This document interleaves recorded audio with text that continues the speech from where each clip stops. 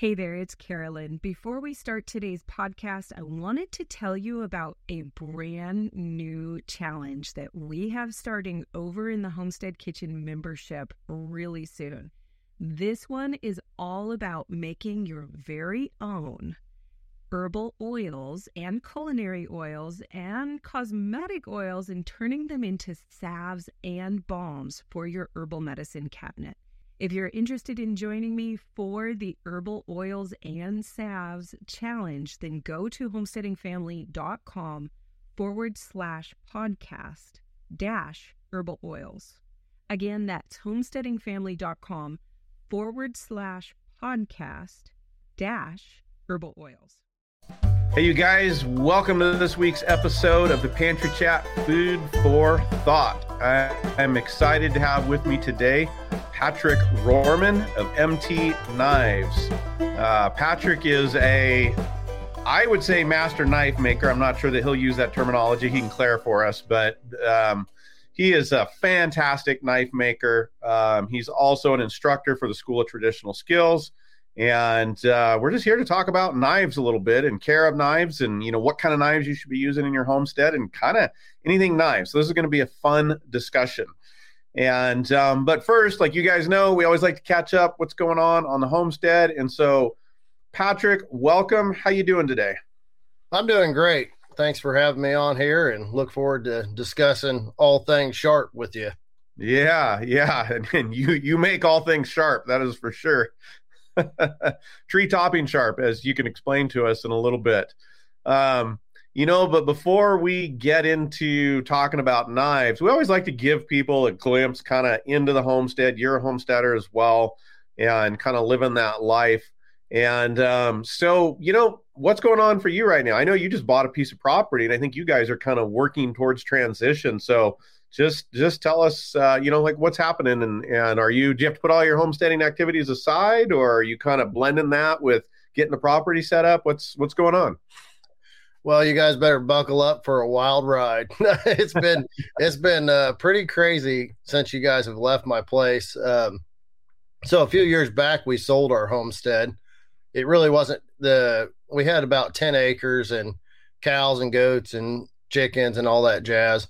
But it wasn't really in a place that we were really happy with. And we were figured we'd sell while the market was good. And then hopefully, the market would adjust and we'd get back in. Well, it's been a wild ride. And fortunately, we've been really blessed and we picked up a little over 50 acres. And there's no house. And but it's got a spring and it's got a pond, it's got a creek, and it's just a beautiful piece of property with some timber and some pasture, and it's really everything that we've always wanted on a piece of property. So now all that's lacking is like a whole lot of work. So, fence needs built, infrastructure needs built. It's just a blank canvas, and so I've been trying to balance the knife work and, just basically my business has kind of been put in autopilot. I'm just fulfilling orders.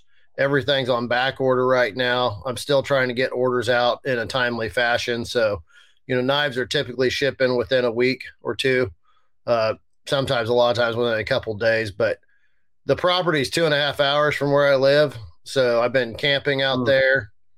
Built a little tiny house to stay in while I'm working on the property, and we're just trying to get everything going as quick as possible.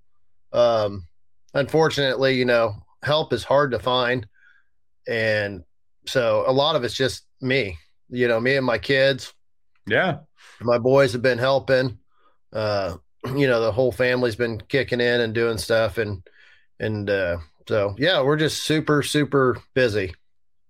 Yep, that is a lot to tackle, and there's a lot of people listening that are probably somewhere on that journey. Either done that and building it up, or in transition, or thinking about doing that soon. And I know we're talking about knives, but I'm curious for you as a homesteader, what was important to you when you were looking at buying property? So since you just went through this, from your perspective, what were you looking for as you were buying a piece of property to homestead on?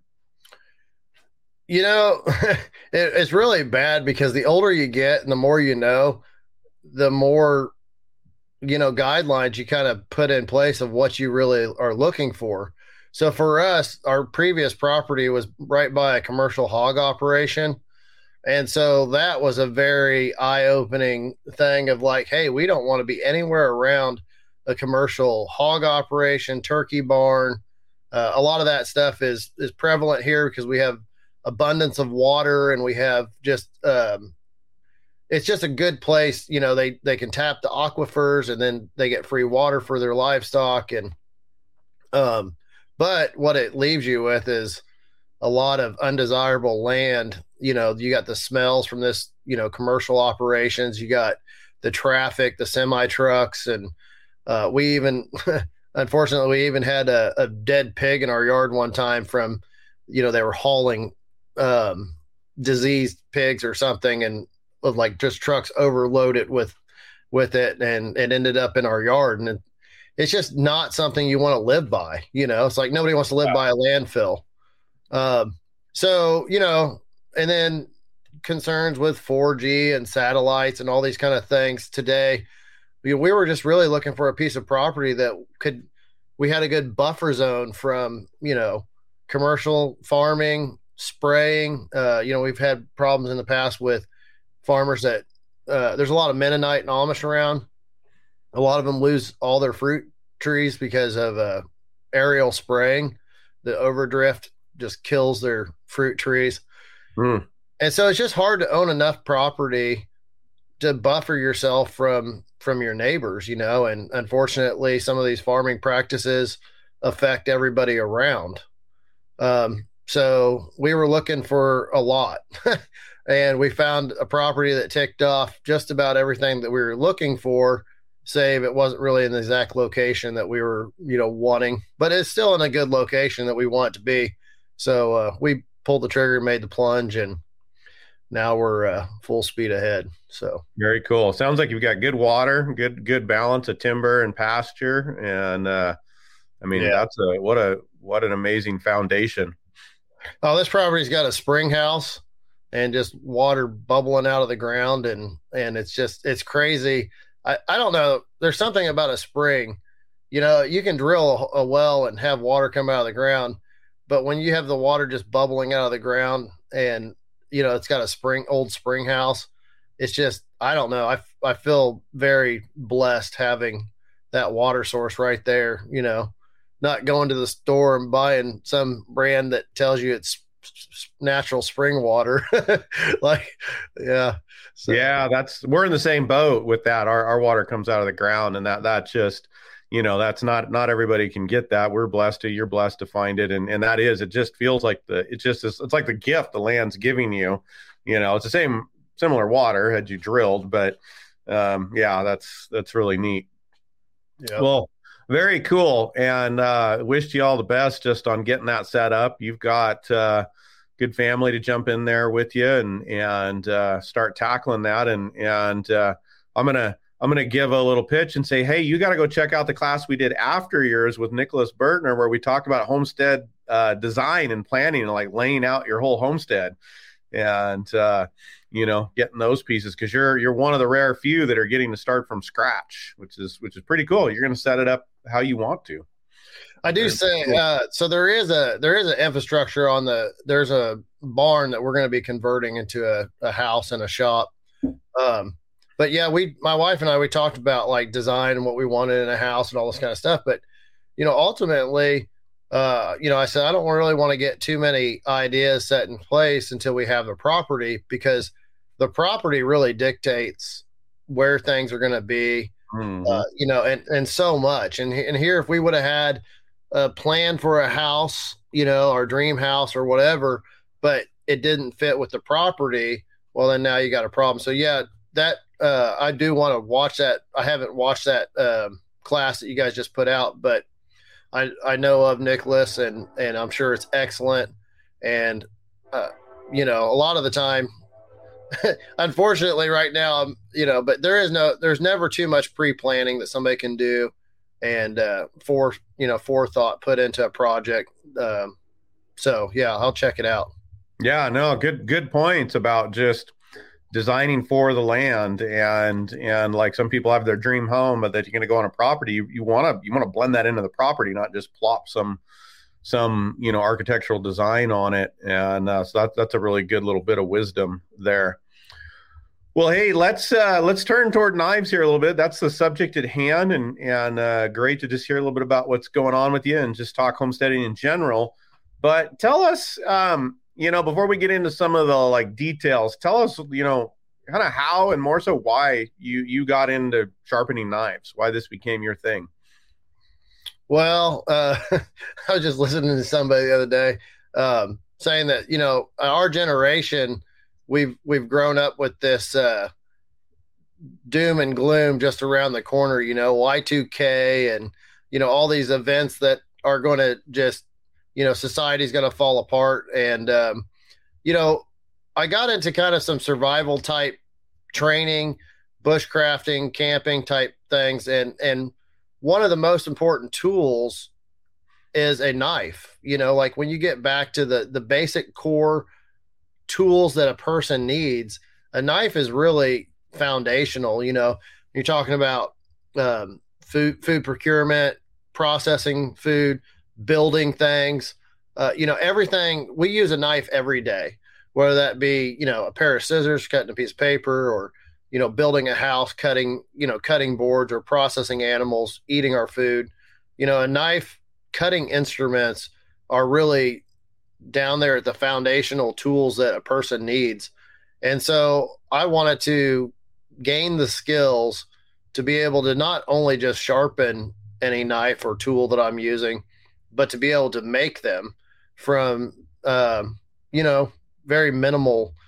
I had the dream of being able to pick up a railroad spike off of the train track and forge it into a tool that was going to be useful to me.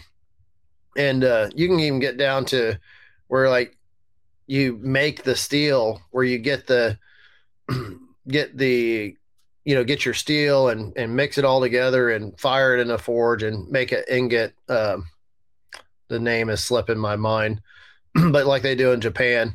I have yet to do that. Maybe one of these days when I have all this free time, I'll tackle that one. But for now, I started out forging knives, sharpening knives, forging knives, and now doing primarily stock removal. But yeah, knives are an everyday tool that everybody uses. So yeah, that's really a great point. They're like one of the most obvious but overlooked tools on the homestead, as far as just us giving some thought to them and how important they are, and how much we use them, and and hence how to take care of them, how to deal with them, how to choose them, how to take care of them. And so they're really essential. And man, the way you describe it, it's like it's an extension of our hand, right? Most of us as homesteaders have a knife on our side, in our pocket, or around our neck, the way Patrick does, and easily accessible. Besides knives in the kitchen and knives in the garden and, chainsaws, and all those are knives, you guys. So as we're talking, you think about a knife like a kitchen knife or a pocket knife, but, an axe is a knife, a chainsaw is a knife, your pruners are a knife, they're a cutting instrument. And so all of this applies to all of that. And there would be no homesteading without that tool. So it almost goes without saying at this point, but just why is it so important to think about this a little bit and have, a sharp knife for any job? Well, anybody that's had to use like old fashioned, saws, planers, or, even, everybody's used a knife in a kitchen, right? Like how many times have you been frustrated with your knife being dull? You go to open something and it just takes so much effort. And, quite frankly, most people are using butter knives for every cutting task they need. And they don't understand. And even when I got into sharpening, I had no idea what a sharp knife could do or what it even was. And when you learn what sharp truly is, you're not satisfied with anything else. If you have to apply force to the cut, you're probably not using a sharp knife. There should be minimal force required. So it's going to save you time. It's going to save you energy, and it's just going to give you more satisfaction having a sharp tool. And you're going to have a better overall quality of whatever you're doing, whether that's woodworking or cutting meat or, whatever it is. Having that tool sharp is critical to just having quality work and, effortless work that's enjoyable. So, you see these sushi chefs and they're slicing that thin piece of meat and it just looks so effortless. They would never be working with a dull knife, and, while we might not all be a sushi chef that is trying to cut these super fine cuts of meat, we all will have an advantage having sharp tools in our kitchen. And I'm sure that you've experienced that, we've talked a lot about sharpening. It's just a joy and a pleasure to use a sharp tool. Yeah, it takes what can be drudgery. It's kind of like, dull knife is kind of like your garden being overrun with weeds, that just there's stuff in the way. It makes the job hard. But when that knife is sharp and you're breaking down a chicken, it's enjoyable. It's fun, when you're cutting through watermelon, whatever it is you're doing. I've been sitting here thinking about chainsaws just because the other day I was watching my son, we were testing out one of those battery operated chainsaws for light work around here, pruning and different things and making it quick and easy to grab. And he hit something with metal and he just kept on going. And I watched him go from like he was just cruising right through it real easy to all of a sudden he's like working the chainsaw. And I'm like, maybe you want to stop and just go ahead and trade the chain out because that work doesn't look fun that way, and besides it being inefficient. So yeah, just there's efficiency and making your jobs enjoyable to do. Yeah, when it comes to chainsaws, like we don't feel it because the chainsaw's doing all the work, but man, you do feel it. If you're lugging around a heavy chainsaw, you don't want to be carrying that for any longer than you have to. And boy, it's just nice cutting through a piece of wood and these big old curls coming out off the bar, just piling up. I like watching those cutting competitions, and man, they're just flat flying through that log like butter. And none of that's possible with a dull chain. So no, and you think that power machine, oh well, I'll still just power through it, and we all do it. I do it at times. I'm like out there doing the job, and like I don't want to change the chain out or take the time to sharpen it, and it's really kind of not very smart because even though it's a chainsaw, you still are having to work your way through instead of like slicing it like butter. And I think we all do that. We do that in the kitchen. We do that even our pocket knives, and it's like, oh, I'll sharpen it later. Then you put it away, forget about it, and you come back next time and you're like, oh, I didn't sharpen it. This is a pain. Yeah, and so it's just so important. And I think there's some good safety things to think about too, with sharpening a knife, as far as like that duller instrument can be a lot more dangerous than a sharp knife. Can you talk about that? Yeah. And real quick, I'll touch on the chainsaw. What people don't realize too with the chainsaw is when you're cutting with a dull chain, you'll actually stretch that chain out. You're causing more wear and tear on the sprocket, on the motor, on all of it. So even though you might not be doing the work, you're destroying that chainsaw. You need it sharp. And just like that, when it comes to safety, when we have a dull knife, we're having to really push hard into cuts. And that's when it gets really dangerous, because what's going to happen is that knife's going to come out of the cut. And if you're pulling to you, or even if you're pushing away from you, injuries are sustained a lot of times from a dull knife and just applying too much pressure. And when that knife goes, you can't just stop it. There's too much kinetic energy there built up, and it's just looking for trouble. Yeah, it's a accident waiting to happen. That's, really too, using the right tool for the right job. I had a friend that had one of my knives, and I said, don't use the knife to cut zip ties or cut plastic and stuff like that, because plastic binds that blade. There's a binding action that happens, and then you have to apply more force to get it through. Well, there's a smart way to do it, and then there's the other way to do it. And a lot of times, say like cutting through a zip tie, it's going to cut through a little bit, but then it's going to bind, and you got to put tremendous force on there to get it to go through.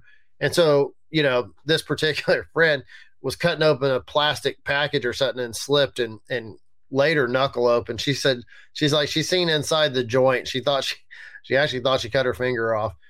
She didn't, she came close, but it's just dangerous. So if I was going to cut a zip tie or something, a lot of times I'll stick the point in the zip tie and I'll pivot off of whatever it's, which that's creating a lot of pressure on whatever is zip tied. So if you don't, like, say if it's a cable, like a phone cable or something, and you go to pivot on it, you're crushing whatever that is. So, just using wisdom, using, logic, leverage, mechanical advantage, and sharp tools. There's a lot to working smart with a sharp instrument, and just learning, kind of the physics behind it and how to be careful in what you're doing. Realizing when the more force that you're putting on that blade, where the direction that force is, and make sure that there's nothing in the way of it, when it cuts loose, if it does. Yeah. So.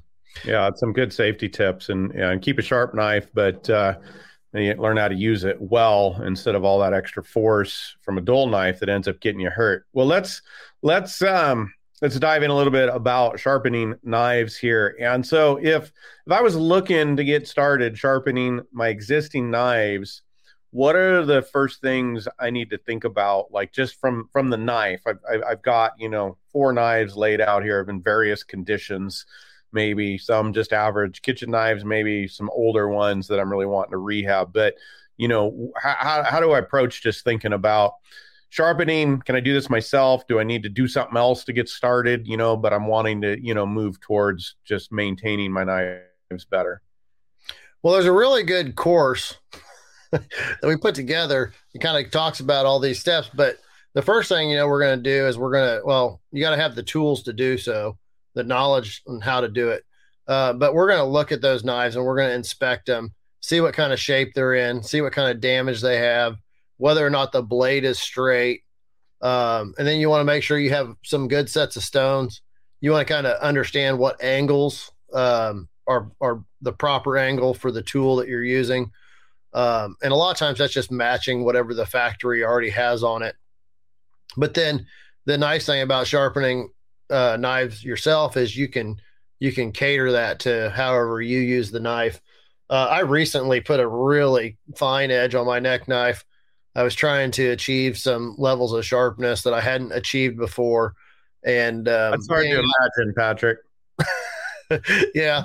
Well, I got this new tester, and I spent probably 3 hours sharpening the other day trying to get better points. Just trying to achieve new levels of sharpness. But anyways, so then I went out using my knife on the property and stuff, and man, I've chipped up and damaged my blade, because a sharp knife is nice, but you need toughness. You need for every day. So you can cater that edge to however you're going to use the knife. It's fine to have a super thin edge and just super slicey, but you're going to keep that edge for jobs that are not abusive on it, or not like maybe your everyday usage. My neck knife gets used and abused, and sometimes I use it for things that I shouldn't, because I can sharpen it. So it's really not a big deal if I damage the edge. It, just a matter of, taking it back to the stones and fixing it. I do try to keep it fairly sharp because it's what I do for a living. So if I show somebody my knife, I don't want them to be like, oh, this thing looks pathetic. But two, I like to carry 2 as one as none. I like to have multiple knives on me. One's for dirty work and one's for, hey, I need a sharp knife and I need it now. So, yeah. So on that kind of just thinking about getting started, you talked about inspecting the knife. And so, a bent knife was one thing you mentioned. So that's something you probably just want to put that knife aside. I mean, I know you could get into straightening, but that's a whole different discussion. So we'll just assume that knife goes to the side. Like probably you don't want to use that knife without some deeper rehabilitation. Are there any other things you want people to look at? Like just deciding, is this knife worth picking up and sharpening and taking care of? Or there's some other things that kind of just say, yeah, this either needs to go to a professional to get rehabbed or just isn't worth using at all, besides a bent knife. Yeah, if you got one of those knives with a plastic handle and the handle's falling halfway off of it, the quality of the steel is probably junk. Yeah. That one you might just set aside. When you're looking at a knife, you want to find a knife that has decent steel. We talk about that in the class about how to identify knives. But a lot of times your main, like Old Hickory, Kershaw, any of your big common older knives, they're pretty good steel. You want safety is a factor. You want to make sure that the handle is securely attached. You don't have major chips or pitting. If a knife needs a whole lot of work, I always suggest that people send it off to be sharpened and then use the knife. And the minute it quits cutting, go back to it and try to sharpen it, because it's an achievable goal. You need to set yourself achievable goals that you're not going to get discouraged and give up on sharpening. It takes me a long time to sharpen knives by hand that haven't been sharpened in a really long time or that have a lot of damage. So just learning, practicing on knives that need a little bit of work, not that are just been trashed. Yeah. What about, before we move on, what about rust? And how much is a knife, if it's rusty, how do you know, is this knife retrievable? You've got a knife that you feels like it's a good fit, you like the blade, but for whatever reason, it got really rusty. Where's any guideline for like, where do I say this knife's too far gone versus, yeah, I'm going to try to rehabilitate this and take some of the measures to deal with the rust? Rust doesn't scare me a whole lot, but if it's pitting in the steel and you can rub your fingernail on it. If it's, once you clean up the rust, you can there's lots of different ways to clean up rust. You can use some sort of abrasive, like Barkeeper's Friend, or you can use some sort of rust eraser, or they sell like this Evapor-Rust stuff that I think vinegar takes off rust. But once the rust is cleaned up, you can tell like how far it's eaten into the steel. And if it's eaten a lot, like if you look down that edge and it, it's all wavy and have divots out of it where the rust has eaten that steel away, that knife can be repaired, but it's probably best to just find a different knife and work with it. But if it's just surface rust that hasn't eaten down into the steel a whole lot, not a big deal. Yeah, cool. It's good. Those are good tips. So let's talk about sharpening methods. There's a lot of different ways. There's a lot of different tools for sharpening a knife, from water stones to wet stones to electric sharpeners to a lot of different handheld gizmos that have got diamond sharpeners, whatnot, all the way up to, pretty fancy, powered sharpeners. Like there's electric ones, like the kitchen chefs or whatever they are, kind of kitchen top ones. And then there's ones that somebody that sharpens a lot might use. You've got one with a motor that takes a lot of metal off fast, but you got to really know how to use it well. Where do you recommend people to start? Let's just go there. Where should people start if they're going to start learning to sharpen? Well, with building anything, we got to start with the foundation, and the foundation for sharpening is learning how to sharpen by hand. A motorcycle will get you there faster, but you should probably hop on a bicycle first. And, when you fall off a bicycle, it's not near as bad as falling off a motorcycle at 60 mile an hour. So, learning how to freehand sharpen, learning, how to hold the right angles and all that kind of stuff is going to benefit you. Learning how to raise the burr, all that's going to help you utilize any other jig or machine. It's just going to make you more efficient. So I always recommend people learn how to hand sharpen first and go from there. Any type of machine or gadget is going to have limitations. And really, if you don't have the knowledge of what you're looking for and how to achieve it, then those machines can kind of help you, but only to some extent, right? We can throw bumper rails in the bowling alley, but it's not helping kids hit strikes all the time, right? It's keeping the ball traveling in the right direction, but it's not making you a good bowler. So, same with these jigs and stuff. You learn how to sharpen by hand, become proficient at it, and then you can step up to the machines and learn how to use them effectively. Really, I mean, you only want to remove enough steel to get that edge on the knife. So, a lot of beginner people using machines, they just destroy knives. They gouge them. They just take way too much steel off. They miss areas of the blade. So just learn the foundations. I like the analogy of riding the bike and learn to ride a bike before you get on the motorcycle. And I think that for the average user, the bike being like the hand sharpening is going to suffice. There's a lot of people just don't ever even need to get on that motorcycle, right? Unless you're really doing a high volume or something after you've kind of mastered the craft. Most people, I think, can stick with hand if they're maintaining their knives.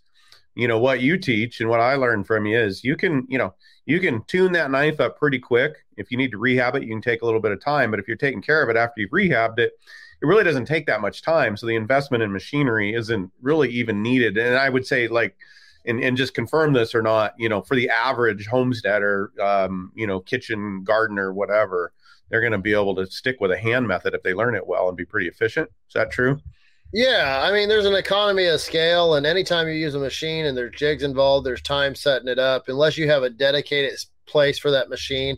And even then, I mean, if you got to take your knives to the machine and do it versus having a stone that you can take with you wherever you're working and be able to just, quickly touch up your edge.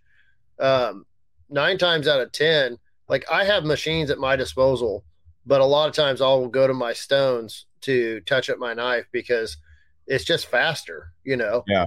I don't have to set up a jig or do any of that kind of stuff. And I mean, I know you can use a machine freehand as well. But the stones, if you're staying on top of your knife the way that you should, your knife shouldn't need to go to a machine most of the time. The old timers used to say you sharpen a knife once and you strop it, 50 times or whatever. So a lot of times people would sharpen knives and then just strop them and, maintain that edge. You can strop all you want. It's not going to take care of a chip, or, real bad blade damage. So I don't strop as much as some people do. It's got a time and a place, but, that's stuff that we cover in the class. So cool. Honing down on so just like, let's stay away from the machines. We're hand sharpening. You're talking a lot about stones. What kind of stones do you recommend? Where's the best place to start or just to even exist if you're gonna, hand sharpen with those stones? So, you got diamond stones, you got oil stones, you got wet water stones. There's so many different types of stones. I really recommend somebody get a good medium grit stone, like the King 1000. It's a great starting place, and you could actually do everything with just that one stone. I do recommend that somebody picks up, a finer stone like a King 6000. With those stones, they served me well for many years. Now I've gotten into, all different kinds of diamond stones, natural stones, water stones.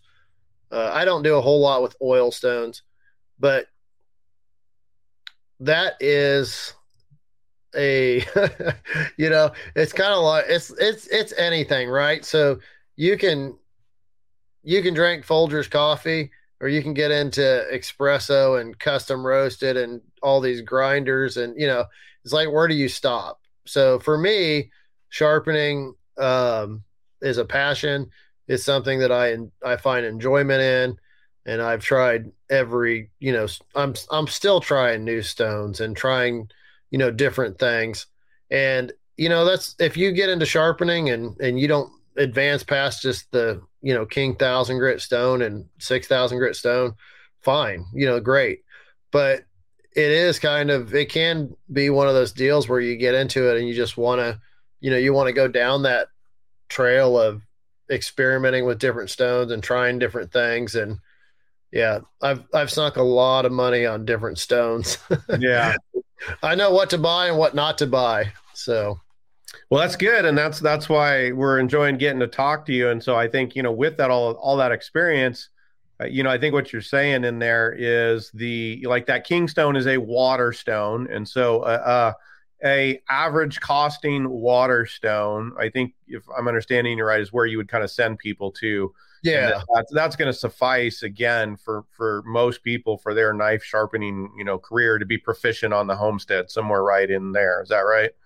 Yeah. And the thing to keep in mind is it's skills, not tools. Like it's the skill of sharpening. Like everybody they think that they need this different tool or different stone to be successful, but I can do some pretty crazy, amazing stuff with just a King 1,000 grit water stone. So, you can't necessarily get the same results from a brick, which you can sharpen a knife on a brick. You're not going to get the same results on a brick. However, like where it really comes down to it is a skill. And, we see this with like painting, right? You can give somebody that knows how to paint some mud and a white, wall, and they're going to create some masterpiece. And you can give me, the most elaborate paint setup in the world, and you might see some better work from a 5-year-old. So you and me both, brother. That's great. All right. Well, there you go, you guys. Be thinking about those water stones, simple tools, and learning the skill. I love that, Patrick. Learning the skill, and then you really have a lot of choices. So, talking about skill a little bit. Obviously, we can't dive into a lot of details here. And Patrick's got resources. We've got resources with Patrick over the School of Traditional Skills. But let's just talk about one thing that a lot of people do, discuss and look at with sharpening stones or sharpening knives, and that is the correct way and the correct direction. And what I'm honing down is pushing or pulling or both. What's the right action in your opinion if you're building that skill to use? Potatoes, potato. I always say, the proof is in the pudding. I primarily do edge trailing strokes, meaning once I've established an edge and I'm sharp, now I'm just honing the blade. I'm treating the blade like I would on a leather strop. And, when it comes to leather, you can't go the other way, right? If you try to take a knife on a strop and slice into it, you're going to cut that strop in two. So, once you've established an edge, I do edge trailing strokes on all my stones. And I think some of the argument is, well, it creates a bigger burr and you don't want a burr and, whatever. It's like, I don't care. If you want to do edge leading strokes on your stones, you go right ahead. And there are people that get knives super sharp doing that. On some of these water stones that I use, they're super soft and just like a strop. If you're cutting into the stone, you're going to nick that stone. You're going to gouge that stone. A lot of the way I learned was a kind of traditional Japanese style sharpening, and they do edge trailing, and it works great. So, you experiment with it. If you want to do edge leading strokes, you go right ahead. I can say in all my years of sharpening, I've found the best results with edge trailing strokes. If there's something on the stone, you're going to kind of glide over it, as versus, cutting into the stone, you're ramming that edge into whatever, is on that stone. So that's, it's something that people just like to debate because some people just like to argue. So, yeah, well, and, everybody's got their method, and I know that yours works. Patrick has what he calls beyond razor sharp, and his knives, when he takes them all the way, are beyond razor sharp. And a term called tree topping. Most of us think about a sharp knife if we can run that blade down our arm a little bit, right, and the hairs pop off, that knife is sharp. But Patrick's knives, you can run them across your hairs without having the resistance of the skin at the base of that hair, and that's the barometer for sharp. And tree topping, I couldn't figure out what you were talking about when I first heard that term, but that's how sharp you guys can get a knife if you listen to Patrick's wisdom here and dig into him a little bit more. And Patrick, where can people find you to come learn more about you, what you're doing? Where do you want to send people? I've gone off grid. You can't find me anymore. No, you can go to mtknives.net. I'm on Instagram and Facebook, and that's about YouTube. The best way to get a hold of me is to email me, Patrick@mtknives.net. If I don't, sometimes I'll miss email, so shoot it again if you don't get a response within, a week. I try to respond to emails faster than that, but the truth of the matter is sometimes I don't. I got 10 kids, got a big farm now, and a business that keeps me busy. So I'll do my best. For living. That's good living. So, yep, that's the best way to get a hold of me. And if you have any questions, I'd be more than happy to help out however I can. Right on. Well, thanks, Patrick. Thanks, you guys, all for showing up today and watching or listening wherever you're at. And hope this was helpful. Go dig some of those knives out of the drawer and tune them up and find out what it's like to use a properly sharp knife and what a joy it is. So thanks again, Patrick. It's been great hanging with you, and everybody else, I will see you soon. Take care. Thanks for listening to this episode of the Pantry Chat, Food for Thought. If you've enjoyed this episode, please subscribe, rate, and review. To view the show notes and any other resources mentioned on this episode, you can learn more at homesteadingfamily.com/podcast. We'll see you soon. Goodbye.